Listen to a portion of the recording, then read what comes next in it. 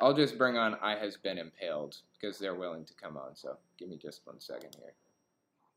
Are you there? Can you hear me? Yes, I'm here. Okay, so my audio has been kind of weird, so hopefully this comes through on YouTube and it isn't a problem, but we'll just go there. So I haven't had you on before, have I? No. I checked the list before the podcast, and it said I had been on, but I don't know. Maybe I read it wrong. Kind of strange. Well, anyways, you're here now. So what religion were you originally? Are you still religious? Catholic. Or you're Catholic? Okay, are you still Catholic or? No, too much bullshit. Right, yeah, I hear that. So how long ago did you end up leaving? Around the time I was 12 or 13. Oh, really? Okay. Did your parents leave with you, or was it just you? No, it's just me. Okay. So how did your parents feel about it? Did they know? They don't know. Okay. I don't have the heart or the guts to tell them. Right.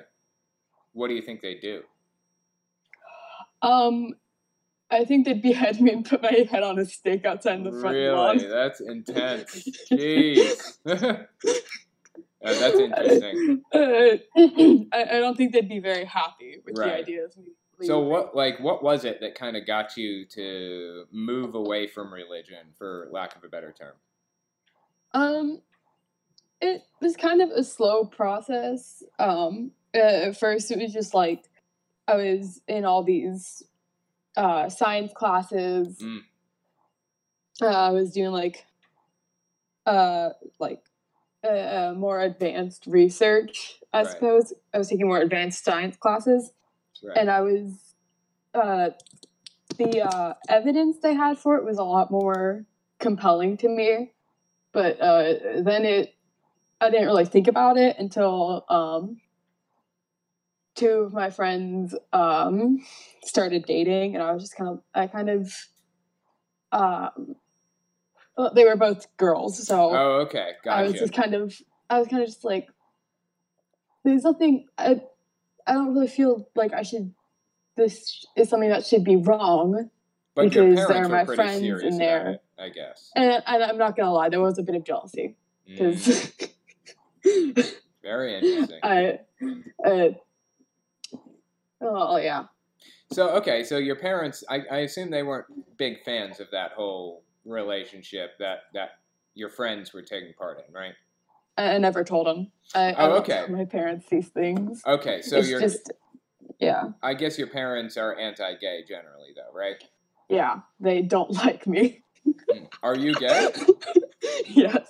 Do they know that? Kind of. Okay, so they suspect, I guess? No. I told them at one point that I was, but they kind of like to forget it's a thing that happens until it's convenient. Right. Okay, that's interesting. So I assume that you're okay with just hiding the fact that you're atheist or that you don't believe in religion anymore, and the fact that you're gay. I mean, you've been handling that okay up to this point. Is that a fair assessment? Yeah, I don't tell them any of it. That they don't ask, I don't answer. That's good, right? Because like some people, it just eats them up inside to hide that kind of thing. You know, I'm always in favor of just not telling anybody as long as you can get away with it. By the way, how old are you now? You don't have to say. 17. 17. Okay, it's been a while then, huh? Yeah, it has been. Cool. It doesn't bug me as much. It does annoy me quite a lot when they go on their kind of religious. Yeah. Religical is not a word. Religious rants and such. It's annoying and such, but I don't feel the need to tell them anything. It's just going to make my situation worse, and definitely not about that. So what kind of rants do they go on? Like, can you think of any like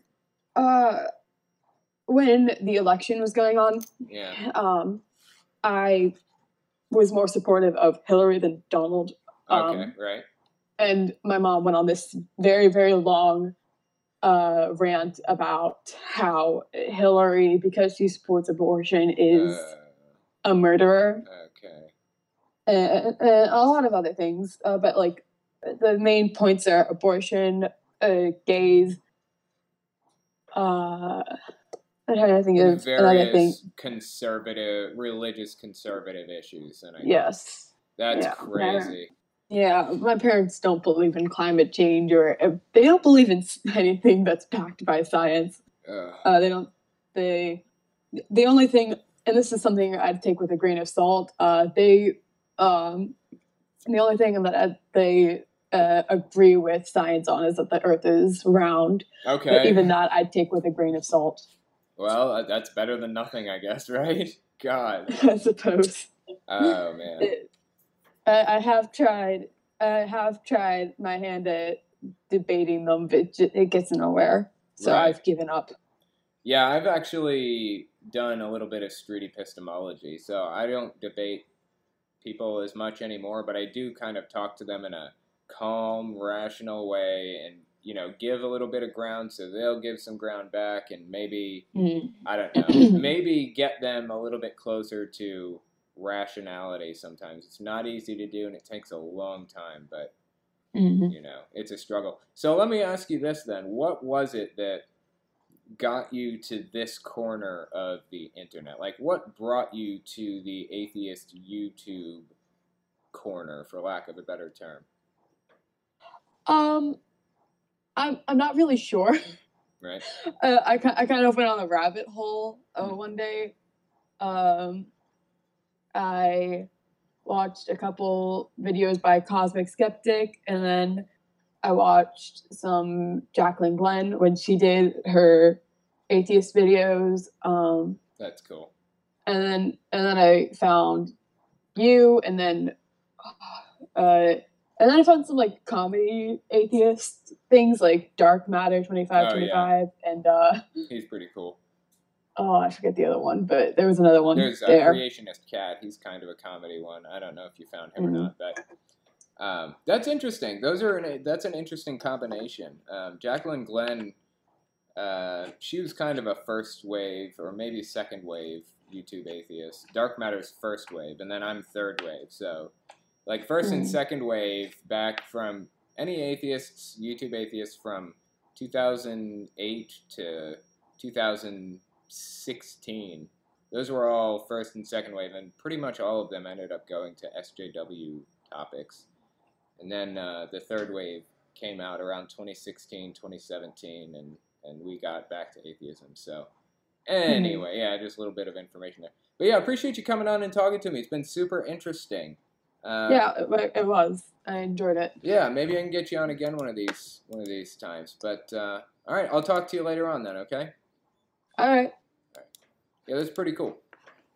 By the way, like I said, I don't have a co-host today. Usually, I have Crate with me, giving me the names of the guests and things like that, and reading questions for me. But this time, she's sick. She has some kind of a virus or something like that. So I told people on the YouTube channel to at me with any questions they had. And I did get a couple of ats. Now, before I address the questions, I wanted to address a different at. One of the ats says, Dabiq is in Syria, oof. That's fine. That's probably the case. I never claimed I knew where Dabiq was. I don't know that region very well. I know the politics of that region pretty well. I don't know the geography. I never lived there. I never have any intentions to live there. I know the names of most of the cities because they're involved in politics in one way or another, but I don't know the areas. So, anyway, one of the questions was by Derpy Butler. What drives you to do what you do? Why do you love making these videos? What drives me to do what I do, ultimately, is the fact that when I was coming out of the religion, I felt very alone. When I was in the religion, I felt very, very alone. I was very isolated from society, and that wasn't entirely due to Jehovah's Witnesses. That was also due, at least in part, to just having the parents that I did. But I was very isolated, and when I left, I felt isolated, and I felt like nobody knew or understood what I was going through. I felt like a loner, and I just didn't want anybody else to feel that way. And that's why I started doing YouTube. Honestly, I started YouTube because so many YouTube atheists were talking about SJW stuff. And I saw it, and I saw that some of that was kind of toxic. I'm glad that they addressed that stuff, and now it's time to move on. But in the interim, we didn't have any YouTube atheists around. Not many active ones, anyways. So I felt that there was a vacuum. There was nobody there when there should have been. So I started doing YouTube because I felt like the YouTube atheists had just kind of gone off on other subjects, and they declared the debate won when it wasn't. There's still an awful lot to say. And search algorithms will deprecate videos as they age. So if nobody's putting out new content about this subject, nobody's talking about this subject actively now, currently, it's just going to get lost in the algorithm, and it's the discussion's going to die. So whether you've debated these subjects or not, whether you've debated them into the ground or not, it doesn't matter. We have to keep talking about it, or the debate dies. So that's why I do this, and that's why I will never stop doing this, because right now there's a Jehovah's Witness. Oh, let's see, it's 9:51 on a Sunday night. So somewhere in the United States, a Jehovah's Witness is walking out of the Kingdom Hall for this Sunday meeting. He's getting in his car with his wife and his kids, and he's thinking to himself, I don't think I believe this anymore. I think this is garbage. I think that the governing body is full of shit. And I can't say a word, or I will lose everything and everybody. Right now, that's happening somewhere in the United States. That is why I do this, and that is why I will never stop doing this. I will never stop doing this. Even if people say I repeat myself, even if people say we won the debate, I don't care. I'll never stop. Anyway, this one's going to run a little bit short. I appreciate you guys coming and giving this a listen, but yeah, that's the end. So I hope to talk to you guys next week.